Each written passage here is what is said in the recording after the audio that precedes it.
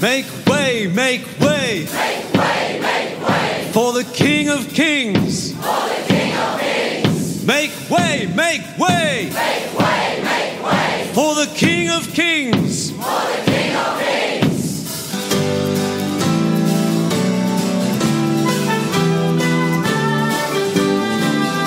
Make way for Christ the King. His splendor arise.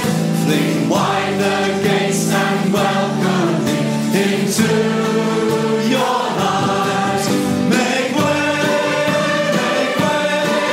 for the King of Kings. Make way,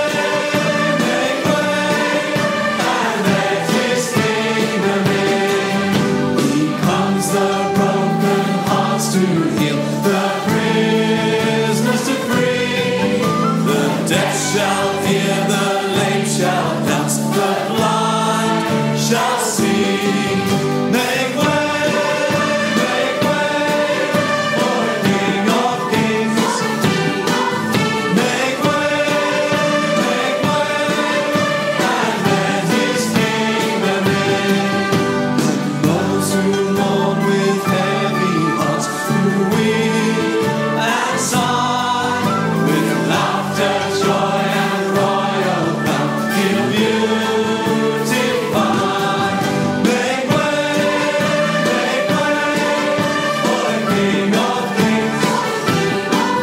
Make way, and let his kingdom in. We call you now to worship him as Lord of all. To have no gods before him, there's wrong must fall. Make way for the King of Kings. Make way, and let his kingdom in. Make way for the King of Kings. Make way, and let his kingdom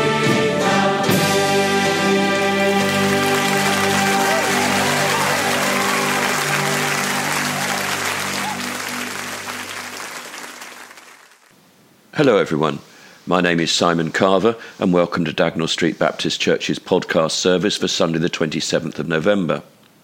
This Sunday is the first in Advent and our theme is about vigilance, staying awake for the arrival of the Son of Man. We began with a song by Graham Kendrick about making way for the arrival of a king. Amongst our other music we have two songs sung in gospel style by Curtis Mayfield and Sam Cooke respectively. Some notices. This Sunday's 10:30 on-site service is an all-age messy church to which all are welcome. We will also be lighting our first Advent candle. The church magazine for December and January is now available from all the usual places, including online. It's a really bumper edition this month and has been split into 3 sections for online viewing and download. Next week we will be holding our December church meeting at 12 p.m. after morning worship. This meeting is open to all and we will be outlining our budget for next year and also showing a short excerpt from the series The Chosen. It's a special Christmas edition. And finally, Cards for Good Causes are now selling Christmas cards in our green room, entrance via the door at the end of the car park. They're open from 10 till 3 on Monday to Wednesday and then Thursday to Saturday until 4. And they will be there until the week before Christmas. Don't forget, a percentage of the proceeds go to our church funds. And now our call to worship. I was glad when they said to me, "Let us go to the house of the Lord." And now here we are, standing inside your gates, O Jerusalem. Jerusalem is a well-built city. Its seamless walls cannot be breached. All the tribes of Israel, the Lord's people, make their pilgrimage here. They come to give thanks to the name of the Lord as the law requires of Israel. Here stands the throne where judgment is given, the thrones of the dynasty of David. Pray for peace in Jerusalem. May all who love this city prosper. O Jerusalem, may there be peace within your walls and prosperity in your palaces. For the sake of my family and friends, I will say, may you have peace. For the sake of the house of the Lord our God, I will seek what is best for you, O Jerusalem.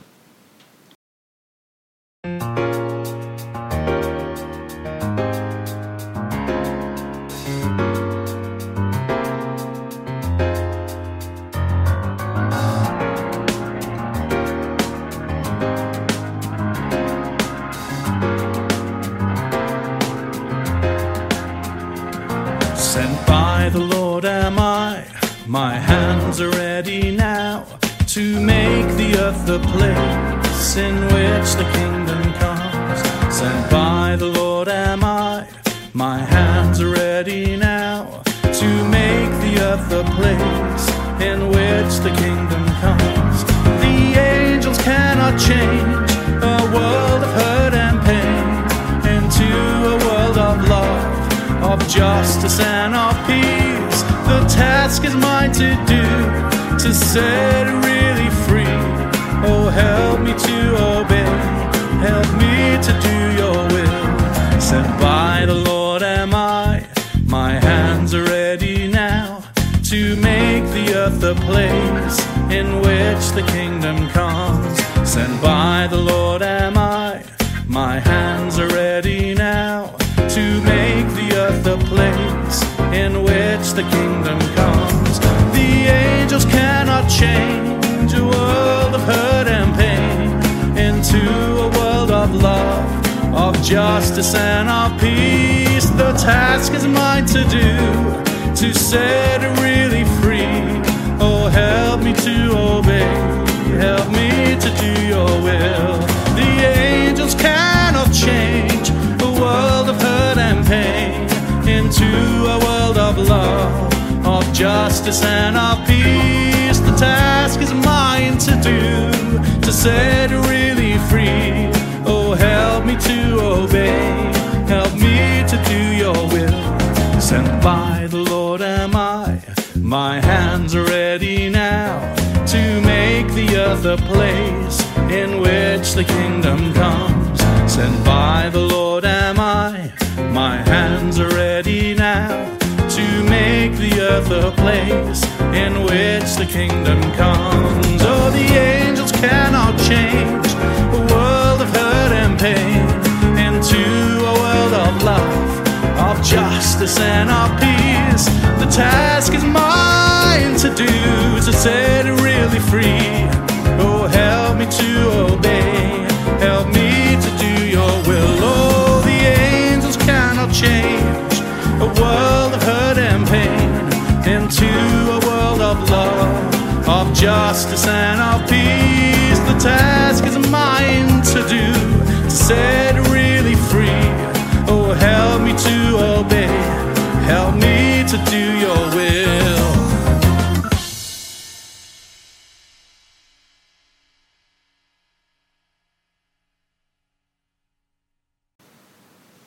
We praise you, living God, for these days of Advent, for the opportunity they offer to reflect on Scripture and to prepare our hearts and minds for the coming of your Son. As we set out on our journey, may we find a stillness that is your presence with us, leading us on to Bethlehem, where our spirits can soar towards the light of your eternal love, revealed in the Christ child. Advent God, forgive us, we pray, when our preparations for the coming of your Son are superficial and we don't invest our whole selves into them, prayerfully, practically, or purposefully. May we not be left with regrets and if-onlys, but adapt to the challenges of our lives and our world with the grace and agility of your Holy Spirit, in whose power we pray.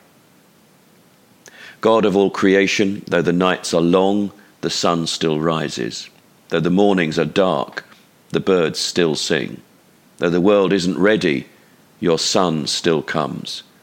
Though we don't listen or prepare or deserve, you still love and forgive and renew us. In Jesus' name, Amen. A reading from the Gospel according to Matthew, chapter 24, beginning at verse 36. However, no one knows the day or hour when these things will happen. Not even the angels in heaven or the Son himself, only the Father knows. When the Son of Man returns, it will be like it was in Noah's day. In those days before the flood, the people were enjoying banquets and parties and weddings right up to the time Noah entered his boat. People didn't realize what was going to happen until the flood came and swept them all away. That is the way it will be when the Son of Man comes. 2 men will be working together in the field. One will be taken, the other left.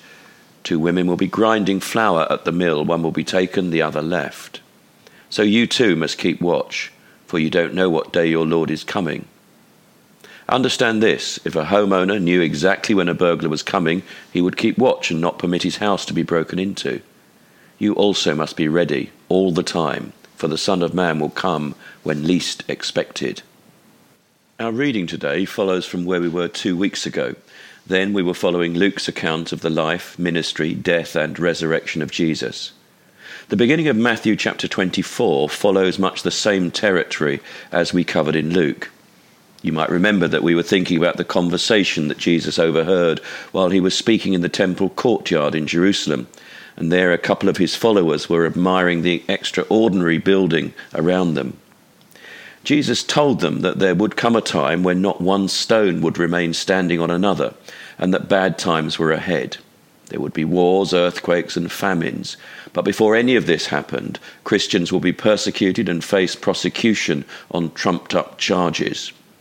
Jesus didn't promise that everyone would survive this period of turmoil, but he did promise that throughout it all, God would be with them.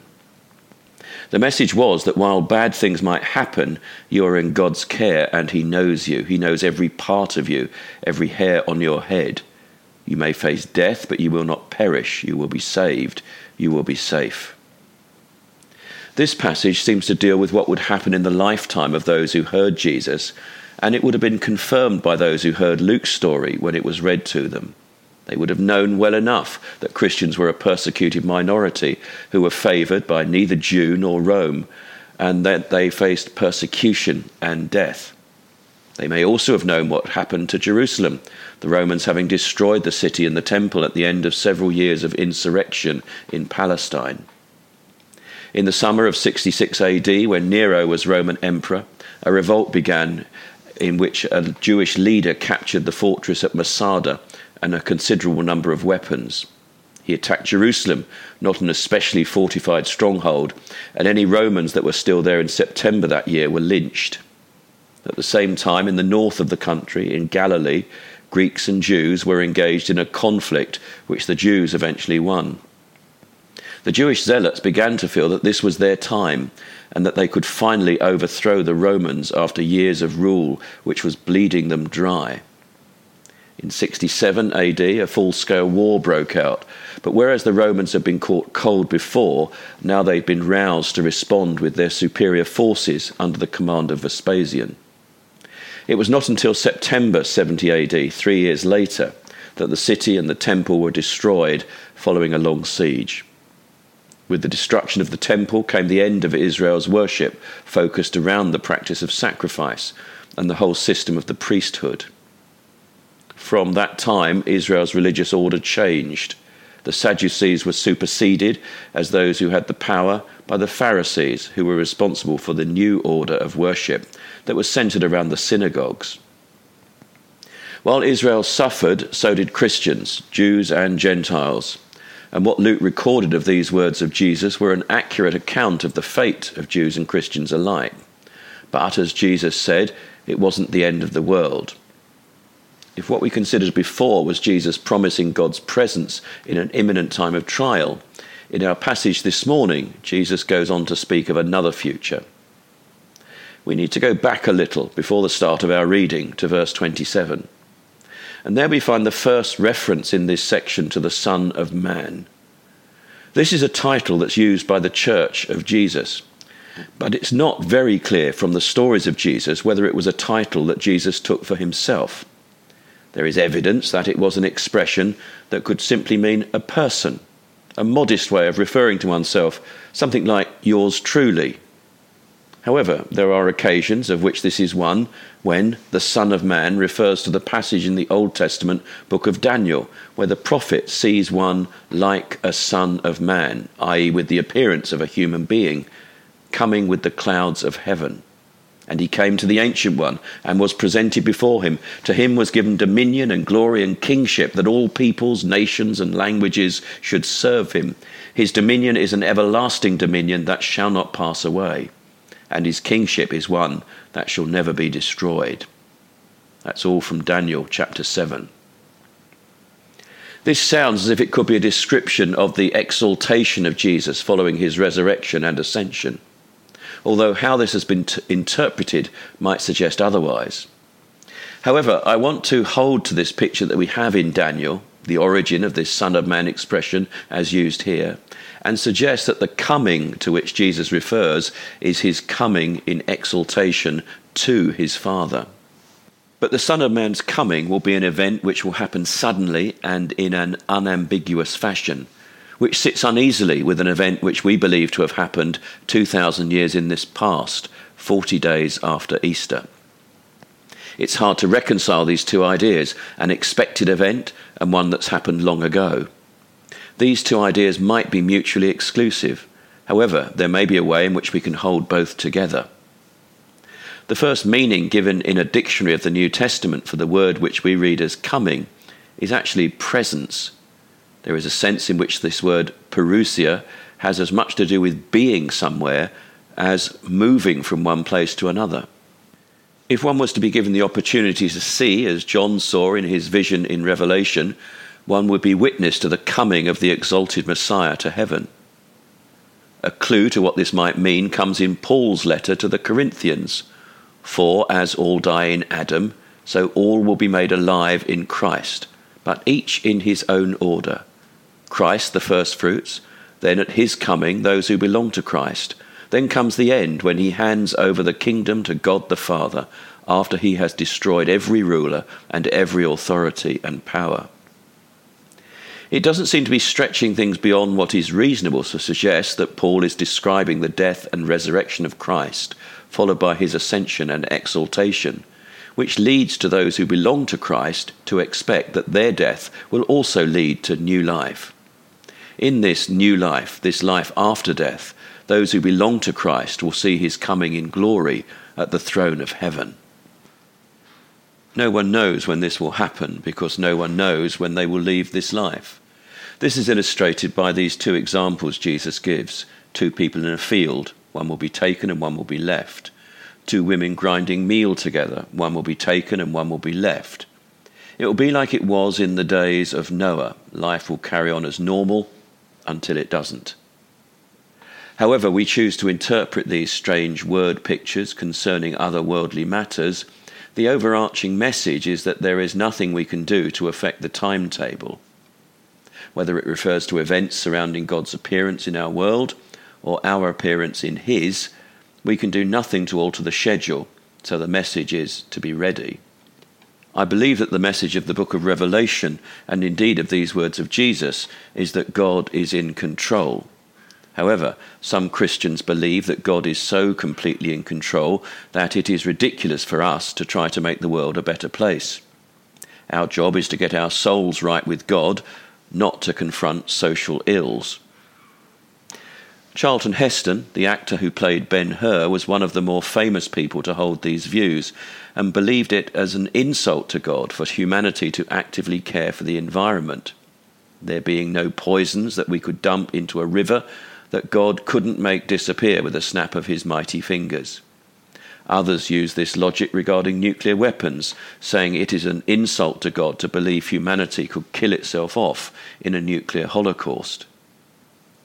This will be relatively harmless eccentricity if some of those who hold these views do not also hold positions of considerable power in world politics. A former senior US politician discouraged pro-environmental legislation because of what he saw as the likelihood of the Lord's imminent return. The Christian message, as I read it in the Bible, is that God refuses to be a distant God. God refuses to leave us alone in our suffering. God refuses to abandon even those who deserve punishment for all the evils they have committed. In fact, God loves the world so much that God bridged the distance between God and humanity through Jesus Christ. Not because we deserved it, not because God had no choice, but because God creates us and loves us, all of us. The message of this passage seems to be twofold, a warning both to be prepared, but also to keep calm and carry on. Election and referendum results on both sides of the Atlantic over the last few years could be seen as a wake-up call for those in power. They cannot take for granted that this is how it will be forever.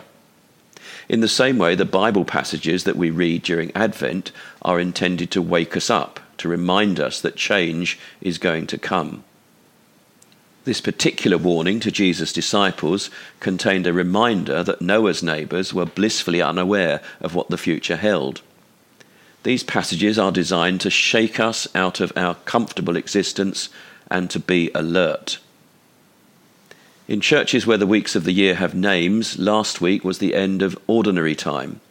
This week we have moved from ordinary time to what we might say is extraordinary time. Everything has been going along nicely since Pentecost, and for weeks going into months it has been ordinary. But now we have been warned, Jesus is coming soon. That Jesus is coming is the hope of Advent. It signals the possibility of a fresh start, a resetting of our default mode. One of my favourite Christian authors is Barbara Brown Taylor. Some years ago, in the early 70s, she was a student in Atlanta, Georgia. The end of the war in Vietnam was still some way off, and young men, fellow students, were still being called up into the military. Feelings were running high on American campuses, and the National Guard were used to put down rioting students. I'm a little younger than Miss Brown Taylor, but I remember a feeling that the world was not a safe place, with Israel and the Arab world at war in the Middle East in 1973. Certain evangelical preachers asserted that these events were a part of a final judgment on the earth. Barbara Brown Taylor describes a similar feeling. I could not sleep. I'd not slept well in weeks. I did not know what I wanted to be when I grew up. I did not even know if I wanted to grow up in such a violent, crazy world. Then I heard myself say, "Come, Lord Jesus," just like that. And then I said it again, "Come, Lord Jesus." I remember thinking I should be afraid to say something like that, but I wasn't. I was relieved to go ahead and ask for the end. Please come back and finish this thing up. We are no good at it. We've never been any good at it. Come, Lord Jesus, and don't delay. Then I looked out the window and imagined, a bright spot in the sky that grew bigger and bigger, with clouds boiling all around the centre of it like big curling waves. Then the head of a beautiful white horse pushed through them, then the front legs and the chest, until finally this gleaming creature was galloping right towards me with a rider on its back who was too bright for me to see. There was a lot going on in the background too, like the wake behind a giant speedboat, but I never got a good look at that because I couldn't take my eyes off the horse and rider. It lasted only for a second or two, then I stopped imagining, and the thunderstorm moved on. I fell asleep, survived college, grew up, got a job, but that vision of the end remains vivid for me. It is embarrassingly literal, I know. In my part of the country, it might be called a vision of the rapture, and there are plenty of people who will be happy to tell me exactly where it comes in the final lineup of events. From what we read in the New Testament, Jesus would not have had much truck with people who believed there was a discernible timeline for future events. Jesus was more concerned, in the next chapter, to remind his disciples that there are still hungry people who need feeding, others who have no home, some who would love to go home but who are in prison. On the other hand, by the time Matthew wrote his account of the life and teaching of Jesus, there were people who'd given up expecting anything to happen. If the stories were true, then where was he? If he was so full of love, then why hadn't he come back? According to our passage, it's time to wake up, No matter where Jesus is, it's time to stop living either in the past or in the future and to start living right now, because wherever the end comes, that is when it will come, in the now. And meanwhile, our best chance of discovering what abundant life is all about is to start living it right now. Not only one by one, but also all together. Someone once said that the second coming of Christ was an idea cooked up by some church father with only 2 fingers. The truth, he said, is that Christ comes again and again and again. That God has placed no limit on coming to the world, but is always on the way to us here and now. The only thing we are required to do is to notice, to watch, to keep our eyes peeled. Therefore, says Jesus, you also must be ready, for the Son of Man is coming at an hour you do not expect. How do you deal with a piece of advice like that? Well, why not be ready all the time, not only for the end, but for whatever the moment brings?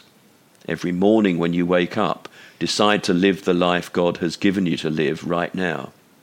Refuse to live yesterday over and over again. Resist the temptation to save your best self for tomorrow. Do not put off living the kind of life you meant to live. There is no time for that, no matter how much time is left. Go ahead and make that decision. Have that conversation. Get the help you need. Find someone to love. Give yourself away. Why waste your time making preparations for an end time you cannot predict? Live prepared. Live a caught-up life, not a put-off life, so that wherever you are, standing in a field or grinding at the mill, or just going about the everyday business of your life, you are ready for God for whatever happens next. Not afraid, but wide awake. Watching for the Lord who never tires of coming to the world. Who knows? Ours may be the generation that finally sees him ride in on the clouds. Or we may meet him the same way generations before us have, one by one, as we close our eyes for the last time. Either way, our lives are in God's hands. Either way, God leaves the living of our lives to us. Our job is to leave the rest to him.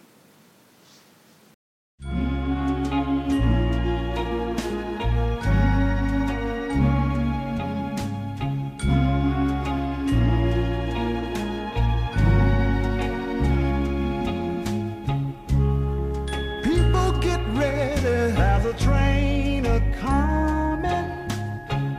You don't need no baggage, you just get on board.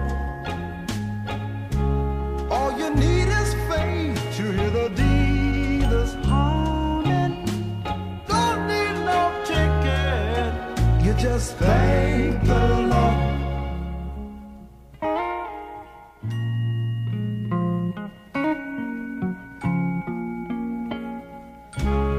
So people get ready for the train to Jordan, picking up passengers coast to coast. Faith is the key, open the doors and board 'em. There's hope for all among those loved the most.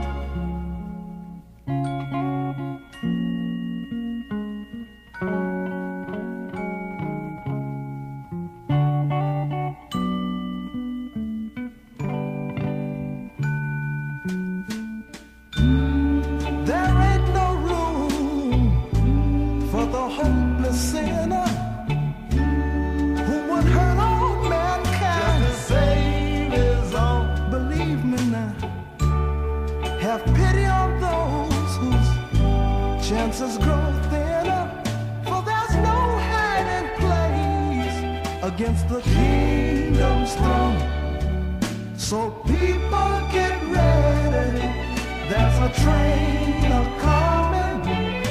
You don't need no baggage, you just get on board. All you need is faith to hear the diesels humming. Don't need no ticket, you just thank the Lord.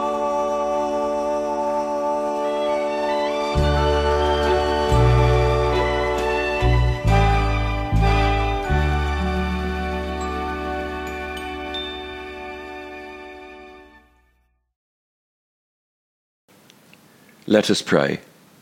God of hope, where things seem to be one big tangle of pain and unhappiness, intervene with your saving love.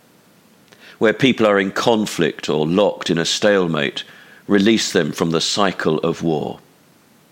Where your name is outlawed and your children are forced to hide, break through their darkness and be God revealed to them. Where despair takes centre stage and depression and anxiety sharpen their claws, fill those situations with unexpected peace and joy. God of hope, go with us. God of all time and of every place, may the earth be filled with the knowledge of you, and may your light flow over the world like a covering, bringing protection from the darkness and from the evil that often frightens and wounds us. Amen. Wait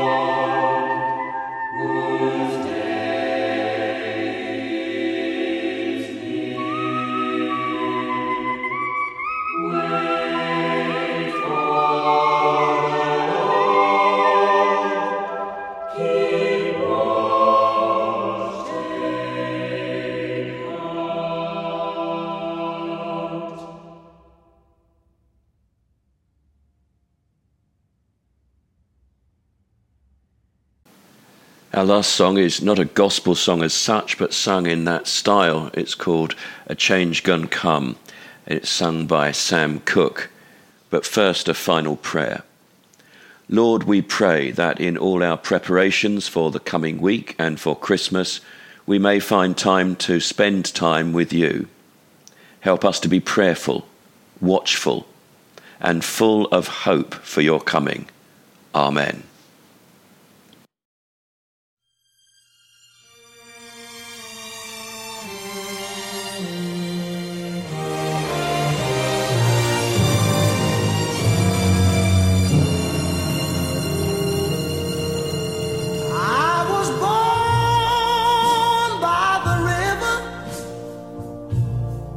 In a little tent, oh, and just like the river I've been running ever since.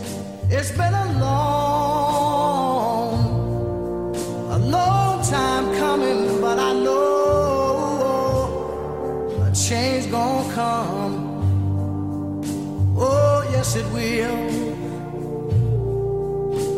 It's been too hard living, but I'm afraid to die, 'cause I don't know what's up there beyond the sky. It's been a long time coming, but I know a change gonna come. Oh, yes it will. I go to the movie and I go downtown. Somebody keep telling me don't hang around. It's been a long time coming, but I know a change gonna come. Oh, yes it will. Then I go to my brother and I say, brother, help me please.